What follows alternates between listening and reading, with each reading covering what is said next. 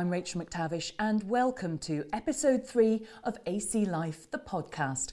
Today we're joined by Fergus Crawley, mental health advocate and hybrid athlete, who also hosts his own podcast, The Modern Mind. Fergus is known for taking on extreme challenges, pushing his body to the limit as a hybrid athlete. In fact, he's just completed a double Ironman challenge. He's also well known, though, for talking about his mental health and the journey he's been on over the past decade. Fergus, thanks very much for joining us.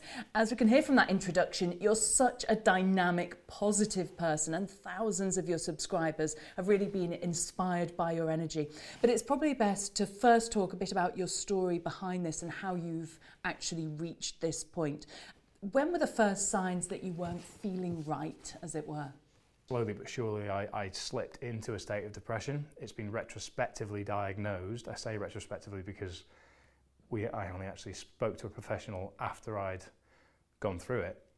And once I got into that state of mind, it became increasingly difficult to actually perceive a way out. But early doors, as with anyone, when these feelings, the onset of these feelings starts to sort of show themselves, there's a lot that we can do, even though it might seem difficult, it might seem inconvenient, or it might seem like the less comfortable thing to do. There's a lot that we can do to nip these feelings in the bud and bring ourselves back to some sort of baseline, because I very much view mental health as a sliding scale from healthy to unhealthy. Most of us will spend our life somewhere in the middle. We'll slide one direction or the other. Some of us are more volatile. I view myself as quite volatile, which means I need to be conscious that whilst I might experience brilliant highs on the side of healthy with my mental health when I've just finished a big project, or I've managed to raise X amount of money with a big charity campaign, or I've completed a big endurance challenge, you can't stay there. And I'll probably slip back the other direction too, but that's fine as long as I'm equipped with the tools to be able to bring myself back to that baseline. And then the flip side of that is, for those of us that aren't as volatile and spend most of our time bang in the middle where we are mentally healthy, or at the very least stable, we are well equipped to help those around us that might not be so stable. So in practical terms, my family and those around me and the friends that I did have could have helped me. And there was a support network there. There was a love and support mechanism around me that I chose not to access because of my perception of masculinity. And so ultimately, the feelings were there. What sort of physical things were you noticing? So for the first year, I was still very much in the camp that mental health was a figment of the imagination of, frankly, a weak mindset, and that depression was a convenient excuse or a label people could attach to not working hard or avoiding responsibility. Mm-hmm.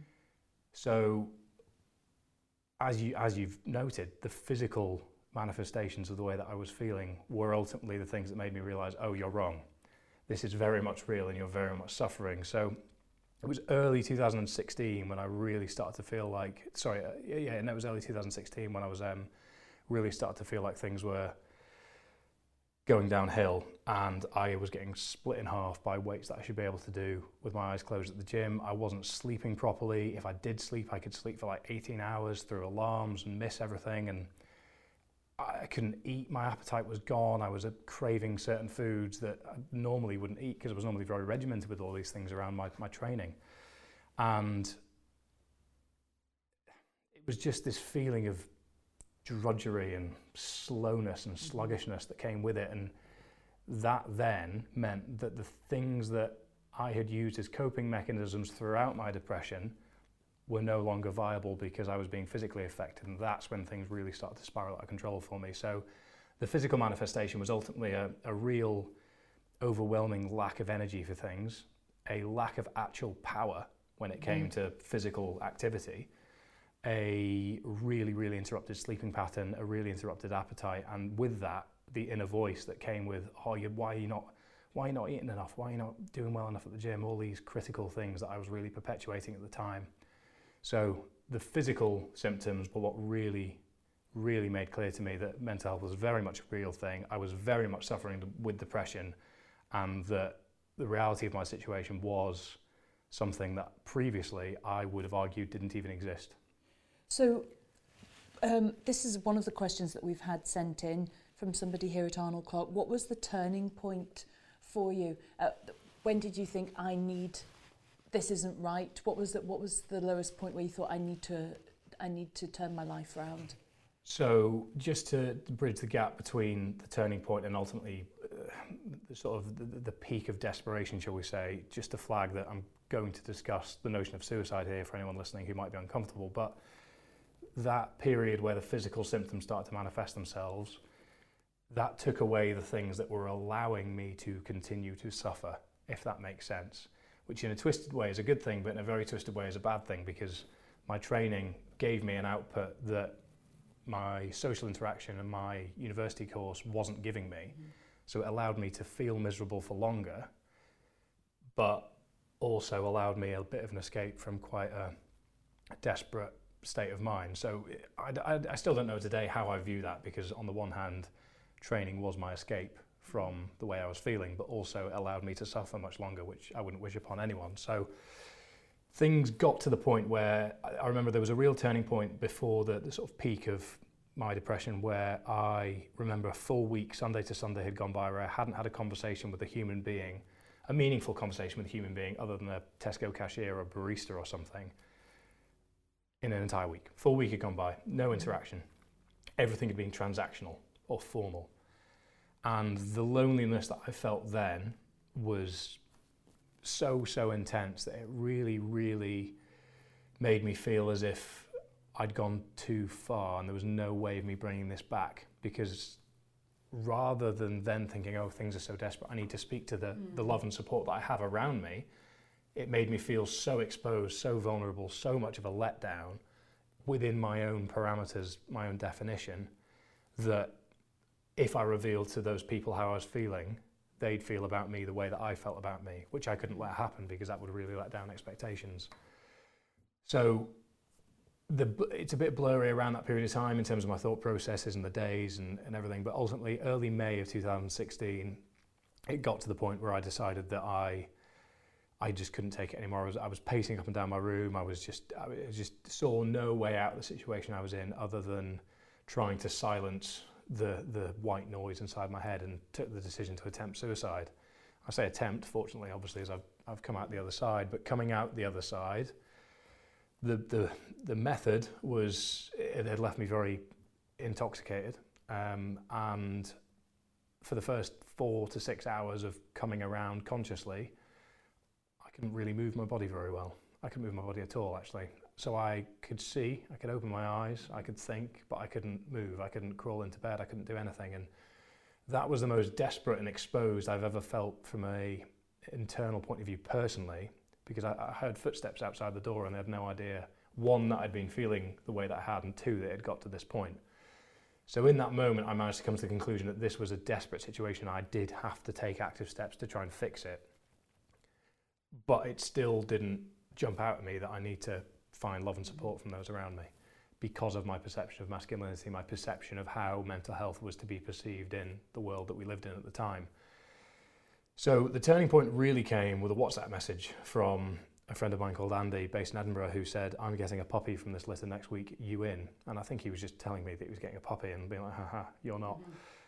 But as soon as I received that message, in the back of my mind, I heard structure, routine, stability, a reason to get out of bed in the morning, and another heartbeat, ultimately, because I was just so existentially lonely. And a week later, I'd borrowed some money from Andy, because the student budget doesn't buy you French bulldogs, you won't be surprised to hear. And I had a 14-week-old French bulldog on the train back down towards Newcastle in the northeast with me. And then the following day, it was enough of a distraction for me to kind of not forget about, but for one moment put aside the reality and the desperation. You had to look after something else. Yeah, think about something else first. Yeah, that's it. And ultimately, it was a structure and a routine, and it was placing myself within another pattern. And it's important to mention that, because ultimately I'm not arguing that the solution is a 14-week-old French bulldog. But what I did was I took my negative pattern of behaviour and reframed it into a better one. And what that was structure, routine, habits, social interaction, taking care of something else, growing something, building something, feeling like I'm contributing to something, all the things that I've been missing for the past 2 years. Odie was just the manifestation of that, or the pig dog, as he's now lovingly known. He doesn't really get called Odie anymore, just the pig.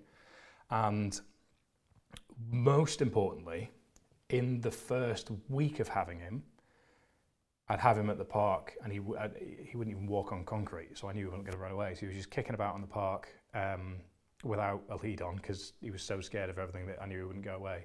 But I was having conversations with strangers about him. Oh, how's his toilet training going? All these little things, and it wasn't psychoanalysis. It wasn't, I was speaking to people about my mental health. It was just speaking to people. Yeah. And that built my confidence enough over time, because then I was walking the city centre and having conversations. Oh, my hairdresser's got one of these. They're so funny, all this stuff. And it was just brick by brick, step by step, I slowly started to reintegrate into society. And that gave me enough confidence to start to engage socially a little bit more. I actually got through my exams that year and managed to leave with the grade that I'd always wanted, which was a 2-1. And having Odie gave me the structure and the routine back to be able to actually learn and study again, whereas previously there was not a chance I was going to be able to do it. So in the shortness of the turnaround was remarkable, given how long I'd struggled and given how long it had taken me to get to that turning point. But ultimately, if we were to distill down what that turning point was, it was realising the reality of my situation, which I didn't need to get to the situation I was in to do so. Very important to mention. I didn't need to get to rock bottom to start climbing back up. That's really important to mention. It was my stubbornness that got me there. But once I realised the reality of my situation, next step was actually assessing the structures and the way that I live my life, and then trying to pull back, push forward, and create new ones so that I could have small wins each and every day. And then thirdly, it was a case of having more positive conversations and building those bricks step by step, and ultimately getting comfortable enough to talk about how I was feeling, because there was a moment I was walking Odie in Jesmond Dean in Newcastle, if anyone knows it, and I just said, oh, we're going to be okay, aren't we, pig? And as I said it, I almost reached out into the air to grab the words and shove them back down my throat, and looked around as if, had anyone heard me? Oh no, because I felt exposed. But what I'd done is I'd taken that inner voice and made it an outer voice, and that was the acknowledgement, oh right, you're not okay. And because it was out in the world. So that moment there doesn't need to come walking a dog.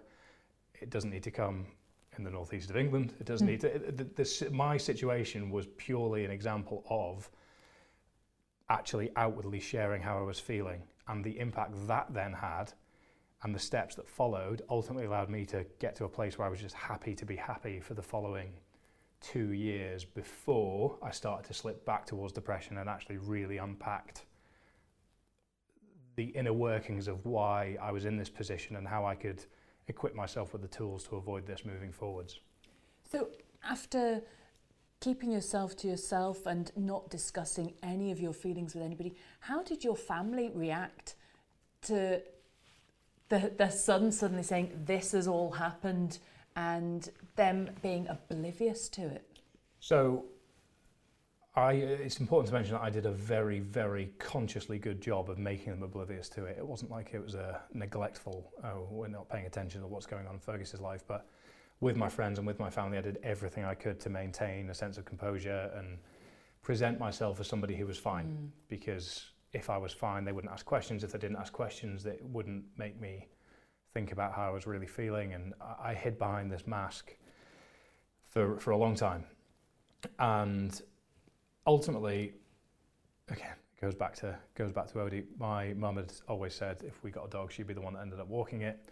She was probably right when we were younger, to be quite honest. Fair play, mum. But she didn't want a dog. Yeah. And one Christmas, I turned up with a dog, and the elephant or French bulldog in the room had to be addressed.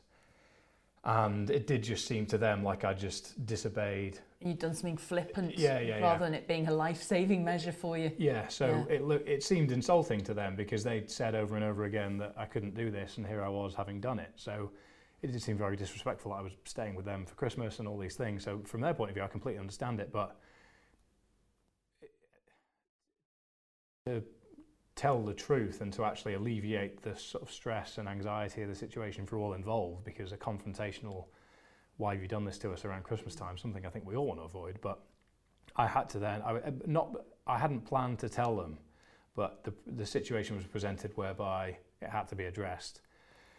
And as I shared the reason why Odie was there, you could see they both defaulted to almost wanting me to have just disobeyed them and just to have been a bit rude and inconsiderate, because that was the easier reality. But then once we sort of got over that and actually made clear that this was the reason that he was here, I felt a lot better. There was obviously a lot of emotions flying around, but then they started to piece together, working backwards, a few things I'd said and the bigger picture and all these things. It made sense to them, but the immediate thing was that they were perplexed as to why I hadn't come to them for more formal help, or why I hadn't spent more time at home, or all these things. And that's where I had to kind of explain and actually confront a little bit more those questions, because again, I'd been doing everything I could to avoid these questions internally, out of not wanting to let down my perception of myself masculine wise. I think something else that you'd said to me when we'd been chatting before was you felt guilty about the way you're feeling because you had such a charmed life, really. You had a supportive family, there was no money worries with your parents being there to back you up, apart from usual student worries. It was a really good life. You've been given all the best chances, and it is. Some people feel that they don't have that right to feel depressed when there are people worse off than them.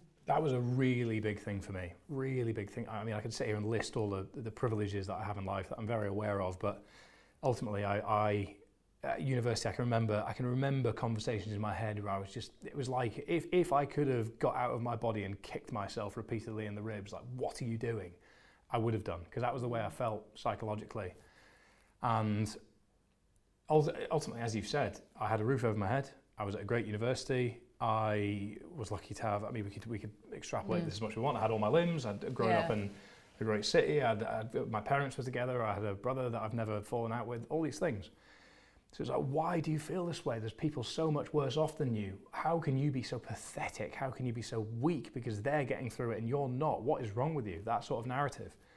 And that guilt is something that people I've spoken to since, everybody feels. It's kind of reverse imposter syndrome. It's kind of I'm fortunate enough in life to be in the position that I'm in, therefore I shouldn't feel this way. But ultimately, as human beings, we need fulfillment, we need social interaction. There's lots of things that we need that if we're missing, then we can slowly slip towards that unhealthy side of mental health, as I just discussed before. And the majority of how we spend our life is at work or with our family or doing things that, let's say, hobbies. And there's not a huge amount of time out with all those things. So if your work isn't fulfilling and you're just going through the motions with your hobbies because they're what you've always done, family life's challenging because there's lots to juggle, there's lots of things going on, there might be cost of living concerns, whatever it is, then you don't have any spaces where you can actually reflect on how you're truly feeling and why you're doing the things that you're doing. And all of a sudden, that everything you're doing in your life is not giving you the things that as human beings we need. So whether you're a billionaire or whether you are living the simplest life imaginable, ultimately we all tick in the same way. The way that we sort of satisfy our human requirements is very different, but whatever standing in life, we can fail to satisfy them in one way or another. And that's what I've learned recently, is that whenever I feel the way that I do, it is a consequence of the way that I'm living my life within my context. And I don't compare it to anyone else, because it's important to understand that comparison will just make things more complicated, because the problem that I was experiencing, the way that I was feeling, was a result of my own circumstances, which is empowering because it means that I am the one that has the power to change my own circumstances, rather than looking at somebody else and thinking, oh, if I could only replicate what they're doing, then I'd be happy, because that's not the case. So let's talk about, if anybody's sort of identifying with some of the things that you're saying here, we'll talk about some of your athletic challenges. You're a hybrid athlete. Tell us, what's hybrid athlete? So it's a bit of a marketing term, to be quite honest. I'll hold my hands up, but it's more a case of I practice strength and endurance disciplines concurrently at quite a high level in that space. But I do that because I enjoy them. I enjoy the demand of weightlifting. My background's in powerlifting. I've done that internationally, so that's 1 rep max of squat, bench and deadlift. So that is top end, maximal strength. But as a result of my charity challenges, I discovered how much I enjoyed endurance, speed work, sort of cardiovascular demand. And the balance of the really, really hard sort of fight or flight fight that comes from lifting, balanced with the really flight, sort of long, drawn out, reflective demand of endurance training gives me a broad perspective. And ultimately it means that I'm very balanced as an athlete, and I enjoy everything from swimming Loch Lomond end to end like I've done recently, or the weekend just gone. I was going to say, you're sitting here saying it's all very balanced, but you are slightly broken after having done the challenge at the weekend, double Ironman. So a double extreme Ironman distance triathlon. So it was a 7.6k swim, a 373k bike, and an 84.4k run in Snowdonia. So there was a stupid amount of elevation to contend with as well, and the weather that came with it on Sunday afternoon and evening, which was brutal. I mean, it was called the brutal extreme triathlon, so the clue is in the name. But I did that in 40 hours and 53 minutes with 15 minutes of sleep. So if my voice sounds a bit hoarse, for anyone that was at the People Conference thinking, he's got a deeper voice than I remember, then there's a reason why. But ultimately the hybrid thing is, it means that I get to do all of the things that I enjoy rather than put myself into a box. Right. Which can be quite restrictive, because when I was just a powerlifter, I would not play golf with my friends on a weekend. I enjoy playing golf. Scotland's a brilliant place to play golf, but I wouldn't play golf because on Monday I had heavy squats and I didn't want 12,000 steps of golf in my legs. So it stopped, like putting myself in a box prevented me from doing the things that I enjoyed. Whereas now, accepting that I'm not going to be the best at any one of the things that I do, but as long as I enjoy them, as long as I'm making progress in them simultaneously, it doesn't matter. I'm not racing against anyone. So the simple definition is strength sports and endurance sports at the same time. So people, we're looking to how we can translate this. People making the best of their own life, getting their mental health in tip-top condition. What are the anchors? I know this is something you've thought through quite carefully. It's something that you're working with Arnold Clark talking about. What are the anchors that you have, that you use to maintain a healthy life that are replicable? Yes, so definition of terms, an anchor for me is something that weighs me down. And by that, I mean, keeps me in the place that I want to be, because obviously weighing you down metaphorically can have negative connotations. But the anchors that keep me weighed down and keep me in the same place, keep me in control, I think it's important to mention, are things like sleep, nutrition, social interactions, family interactions, how I spend my weekends, my decisions around alcohol, the time I devote to reading, how I exercise, how much time I spend outdoors. There's lots of things that are specific to me, but I think universally, sleep, nutrition, decisions around alcohol, social interactions, and how much fulfillment we get from work are sort of the five that I'll focus on that I believe are universally applicable within their own application to the individual. So five-a-side football on a Wednesday night for somebody could be a real anchor for them. It's not for me, but but that's perfectly okay, because the mechanism is the same. It's something that's predictable, it's something that's social, it's something that's there, it's something you look forward to, and it's a part of your week that can keep you weighed down and in control of the way that you're feeling. So what I'd encourage everybody to do in general terms is sit down and really map out category by category, what are the things that are a part of my life, what are the things that are important to me, and what's my perception of them, where do they fit within the context of my week, my month, whatever it is. How can I be better at them? How can I make smaller decisions that actually improve my quality of sleep, improve whether I have 4 pints with my friends on a Saturday or 2 pints with my friends on a Saturday, because I know that on a Monday, if I have 4, I'll feel a bit groggy. And that means the rest of the week, I might not get as much fulfillment from work. It's this sort of narrative and these sort of questions. So anchors-wise, I think first and foremost, look at your sleep pattern, look at what you're eating, look at how you're exercising, look at how much time you're spending outdoors, and look at how you're defining success within your role at Arnold Clark. Look at the anchors around that. How can you weigh yourself down and keep yourself more in control, more predictable, and then find an almost equilibrium across the week? Because if you're if one weekend you sleep really badly, you've got a really stressful work week, that means on a weekend you kind of just want to take time off and sit in front of the TV and I'll do a couple more episodes, I'm not gonna sleep, but maybe I'll get a takeaway, I'll have a couple of beers, I'm not gonna walk the dog first thing in the morning because I'll do it in the evening, and then you half-arse that because you're just in this sort of psychological slump. You're gonna come into Monday and you're gonna be on the back foot, and then your nutrition the rest of the week might be a bit off, your sleeping pattern might be a bit off, your social interactions might be a bit snappy, might be a bit groggy and slow. That might mean that you then miss your Wednesday night five-a-side football, for example. You might come to Thursday and then you're thinking, I can't be bothered doing that last bit of work that I need done by Friday. I wonder if I can maybe just do the bare minimum and then just hand it in, and then I can reset Monday. But what you've done in that process is you've scaled back on so many things that underpin who you are and how you operate week by week.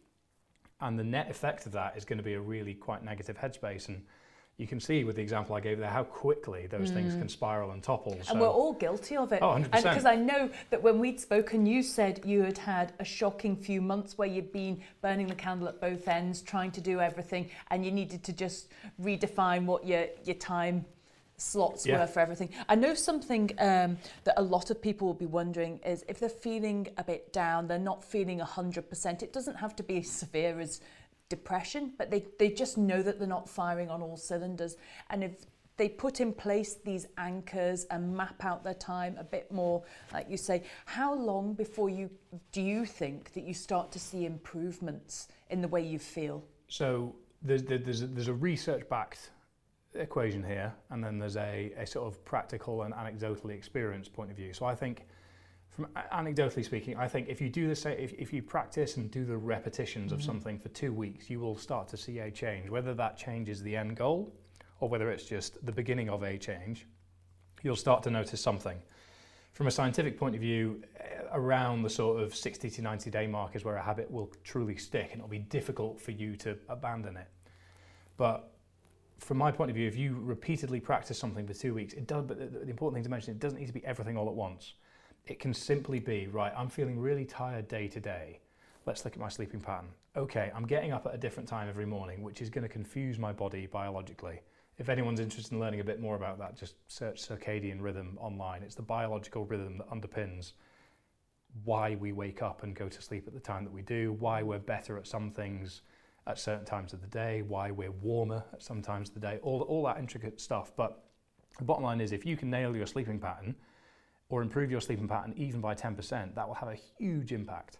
So to contextualize that, there's a thing in sort of professional psychology called the Hamilton scale, and it's a sort of quantitative measure for measuring whether somebody is depressed or not. And it's a score where you will tot up through a series of questions, and you will either be depressed or you will not be.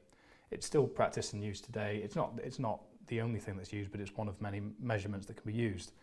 And on the Hamilton scale, interestingly, fixing a negative sleeping pattern has more of an impact in terms of bringing somebody out of depression, or if it's a bad one, towards depression, than antidepressants will. So antidepressants are on average 1 or 2 points, whereas a more positive sleeping pattern can be 4 to 6 points.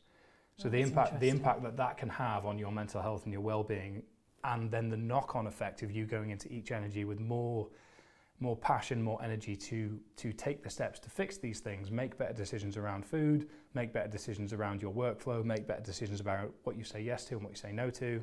So I think, practically speaking, if somebody's feeling that they're not firing on all cylinders, then assess what they're doing on a week-by-week basis and try to isolate which of the things that they think are making them feel a bit more negative. If that isn't as clear, then just choose a habit to practice, or choose something that they can add to what they're doing to give them a sense that they're winning each and every day. Because I think it's easy week by week to feel that we are just going through the motions, and that doesn't give us the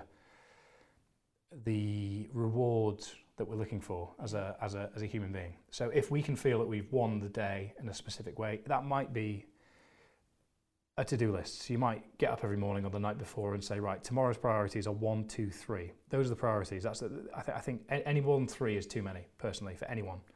Because if you've got more than 3 priorities, then it's going to get convoluted and it's going to get confusing. You'll get to the end of the day and feel like you haven't done enough. So map out what your priorities are on a day-by-day basis.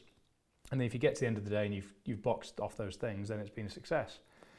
But you can easily ruin that by writing down 60 things on a to-do list, and then you get to the end of the day and you've got 52 left. And you think, oh, barely made a dent in it. What am I going to do? Failed. Yeah, exactly. It's the exact same mechanism that I used when I was younger for like every day. If I wasn't moving forwards towards my hypothetical future, I was a failure because I wasn't doing everything I could.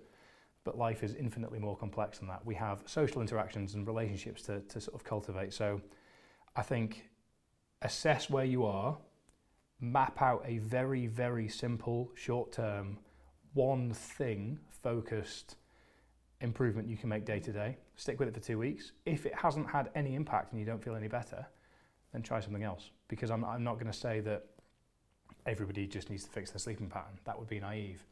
But let's not forget as well that we're all individuals and we all have different challenges. So that's why it's really important to try and sit down, even if it's with somebody, with a partner, with a colleague even. I know the support mechanisms at Arnold Clark are world class. So well, that's one of the questions we've got here. We should also mention that Arnold Clark have been working with Sam H to develop a mental health activity that's going to be coming to branches to help encourage more conversations about mental health. But one of the questions that we've got sent in from somebody here is, what advice would you give to managers to support their employees or learn more about mental health? Because I know people are concerned about having that conversation with people who they work with, and as a manager, you want to do the right thing as well, and you don't want to say something that is potentially damaging. Correct. And there is the I don't want to say rat race, because there's not a rat race culture at Arnold Clark, but the climbing the ring of the ladder mentality that goes with the working world and the Western world, which is, if I say X, will that affect Y when it comes to promotion, when it comes to how I'm perceived within an organisation? And that's a perfectly natural fear to have. However, I think the same applies to parents. If you are perceived as an authority figure by the person below you on that hypothetical ladder I've just referred to, then it's going to be very difficult for that person to come to you and share how they're feeling, even if you are very openly saying, you can talk to me about this, you can talk to me about that, because the layer of authority is going to supersede the comfort that person feels in sharing it. So I think the most important thing that managers can do is be honest with themselves, and more importantly, be honest with the people that report to them. Because if the manager is perceived as somebody who feels the same way I do and is affected in the same way that I am by things, then it humanises them a lot more. And that means that the people that report to you are going to be much more comfortable sharing how they feel, because they feel that you're going to be able to empathise, understand, and give practical steps to move forwards with. Whereas if you're purely perceived as an authority figure, then it's going to be very difficult for that person to come to you in confidence and have an open conversation rather than one that feels formal. And I think the more that the conversation can be humanised, the more it can feed into the productivity of a team, the more it can feed into the sort of conversations going on with the team, and ultimately the more people can look at their KPIs and actually think, well, how can I get here in a way that's going to make me feel most fulfilled rather than just doing the job? Because the culture here is very much do your job in the best way that you can as an individual. And I think from a management point of view, it's the same in all organisations. For all of these fantastic offerings available through Space and Ben and everything available within the organisation, there still needs to be a confidence person to person that they can share it with the man or woman that they're standing beside, because that will cultivate a culture that means people can be open and honest, and there's not going to be a hierarchy of who am I happy talking to this about. So if you as a manager have ever felt, I don't want to seem stressed in front of my employees because it'll make them see me as incompetent or like I can't manage it, let them see that, because that'll make them realise that you are like them and that you might be able to empathise. People like seeing fallibility in fellow workers. I know that the Think Employee team they're constantly developing new online and face-to-face training, and then there's also managers' toolkits and lots of resources on Space as well. And of course, the people team are always available and ready to help. Another question that we've had in, there's two questions which I think we could probably tie in together. What was the most important thing that you've learned about your mental health, and how have you grown as a person? Most important thing is honesty, and that goes through two levels. One is myself, and two is everyone else. So I am very emotionally self-aware, which is a trained skill, might I add. That's come from the experience that I've had, but more importantly, constantly asking the right questions over time and constantly doing the reps to analyse how does something make me feel, what should I therefore do? And then secondly is with everyone else, in that I'd happily walk down the nearest pub, social club, whatever's nearby, and happily tell the first person I meet everything that I've shared with you today, because I've managed to get to the point where I understand it's a part of who I am, it's a part of who we are as a species, and ultimately, the more self-aware I can become, the better equipped I am to weather the storms that get chucked at me. So how do I react to confrontation? How do I react to when there's some really negative news? How do I react to when an invoice isn't paid on time and it means that I can't pay staff, or what, all these things that get chucked at us on a day-to-day basis that I need to deal with?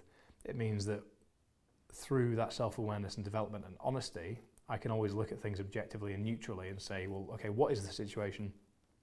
What can I do?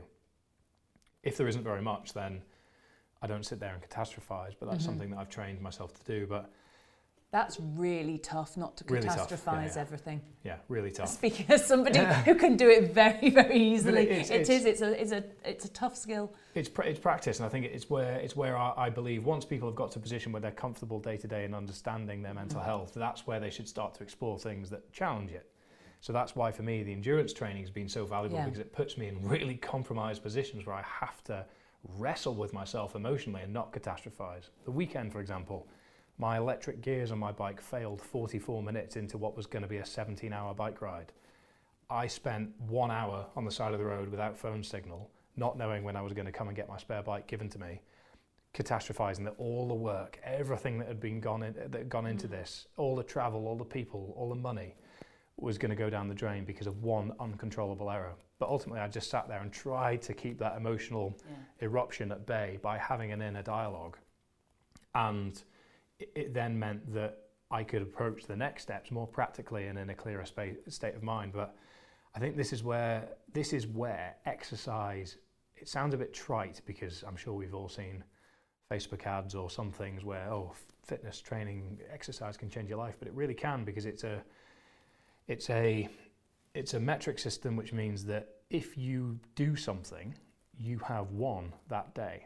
If you make progress the following week, you have won that week. And it's self-driven.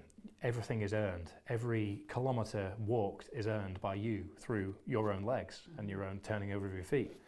And it's completely relative to the individual. I'm not saying everybody needs to go out and do ultra-endurance events. I'm just saying that some structure and willing discomfort is something that can really force you to reflect on these things and can help you understand and be honest with yourself, because it puts you in a state of mind where you have to be comfortable with your own thoughts. And it means that when things get thrown at us that are uncontrollable, which they will, global pandemic we've just come out of, there's infinite things going on in the world that are difficult to process. There's the cost of living crisis where we don't know what's going to happen next. And ultimately doing what we can in the situation that we have available to us and being honest with where we are rather than just hoping for something to happen, I think is a practical thing to do, because it empowers us to be a bit more in control, and we feel like we can really take stock of where we are a bit more. But more importantly, it will develop us for when the next thing comes along. But being honest with yourself first and foremost, and then being honest with those around you, I think is very important. And I think as a culture, having these conversations internally day to day over lunch, in gaps between sales showings, whatever it might be, is valuable, because it, again, as you said, it shows the infallibility of the person next to you. And it shows that ultimately we're all making this up as we go along. And it just gives us that sense of, right, okay, there's things that I can do about this, and that means that it's easier to not catastrophize, because the more that we see the result of, okay, if I take control and do X, that leads to Y. And that's where I think having things built into our week where we can say, I'm going to be here at this time to do this thing, and it will give me this, is good, because the more that we experience that, the more confidence it gives us that if we build structures like that into our day-to-day life, we can take reward from it, whatever that may be. Finally, I know if anybody's interested in listening to more of your story and your perspective on things, you have your podcast, The Modern Mind. You've interviewed some absolutely incredible characters there. Briefly, have you ever had a light bulb moment where you've been sitting interviewing somebody and they've said something, you've gone, oh my goodness, that's it, I've never thought of it like that, or that's a brilliant way of seeing things? Yeah, so it was 3 weeks ago with a chap called Simon Jeffries, who's ex-Special Forces. He was with the Special Boat Service and has led a decorated career and is now a sort of mindset coach focused on taking the lessons he's gathered from the Special Forces and applying them to civilian life. And at the end of the day, they are doing a job. They are looking at things as neutrally and simply as they possibly can and equipping themselves with the tools to react when situations go very aggressively wrong, which they do. That's what they're employed to do. And I shared with him that I'd been losing the joy from the things that give me joy on a day-to-day basis because there was no gap. So I'm fortunate enough that everything I do on a day-to-day basis I've really enjoyed doing, but recently around training for Double Ironman, for example, there's just been so much all at once. It's been very hard to juggle, it's been very hard to get right, and whilst I'm enjoying everything I do, it's foot to the floor on the accelerator at all times, which, as we know in the car industry, that will ruin an engine very quickly. Luckily, Arnold Clark has a fantastic service department. Good thing these ones are going out with just the intranet, isn't it, with that sales pitch. But I explained to him how I'd been feeling, and he helped me understand that ultimately it wasn't the trap I'd fallen into was that just because I enjoy something doesn't mean it's not draining. And just because things are giving me reward doesn't mean that I can keep my foot to the floor at all times. So we basically just kind of stripped back what position I was in and understood that whilst training for me used to be my escape from the day job, because I've only been sort of doing, I was working full time for somebody else until March 2021. So training for me at the weekends was my sort of reflective personal time, whereas now it's part of the job. And I've naively not realised that is now work. So I'm not giving myself any time week to week to just switch off, to just be present in the situation as I used to be with the training, because there were little things happening recently, like I was walking the dog and I found myself doing calculations in my head for sort of a commercial project I had coming up, and I was like, what are you doing? How is your brain taking you here? This is so frustrating, because it was annoying me that one, I wasn't being able to enjoy the time that I was spending with my fiance and the dogs. Two, I've made a real effort to switch off here and my brain isn't letting me. So I felt like I lost control. And three, why is something like this having such an overbearing effect on you that you can't even switch off? So he helped me understand the reality of my day-to-day life, and that ultimately, even if we enjoy everything, it's very important to build in complete downtime. And by downtime, I mean doing very low demand, low stress activities. And I think that's where in the Western world, where we're being encouraged through social media, whatever it is perceptively, we've got to be on all the time. It's important that we're not. And I've fallen into that trap personally recently. And we need to consciously look at what we're doing on a week by week basis and block in and build in some time to do very little, because it's regenerative. It's like conscious sleep in many ways. So that was a real light bulb moment for me. And secondly was actually with Johan Hari around focus. And I think this is maybe something that a lot of employees can maybe take away, because there's a variety of tasks that everybody's got to deal with. But Johan Hari's written a book called Stolen Focus, where he went over to Charlestown over in the US, and basically he was a digital nomad for a period of time and explored why we have lost our focus in the Western world so drastically. And there's the obvious answers, like how quickly we want to consume content on the internet and how readily available everything is. Amazon Prime, there's even afternoon delivery services these days and things. And we're just this very fast-paced lifestyle, which feeds into what I've just said around making sure that we build in time to move away from it. But creating structures around work, around focus, so that you can avoid the white noise that's being created for us. So it's things like leaving your phone in another room, making sure that you've turned off notifications, you've blocked Teams or whatever it might be. Obviously, you've got to work these things around the practical structures that we've all got, but when you have an opportunity to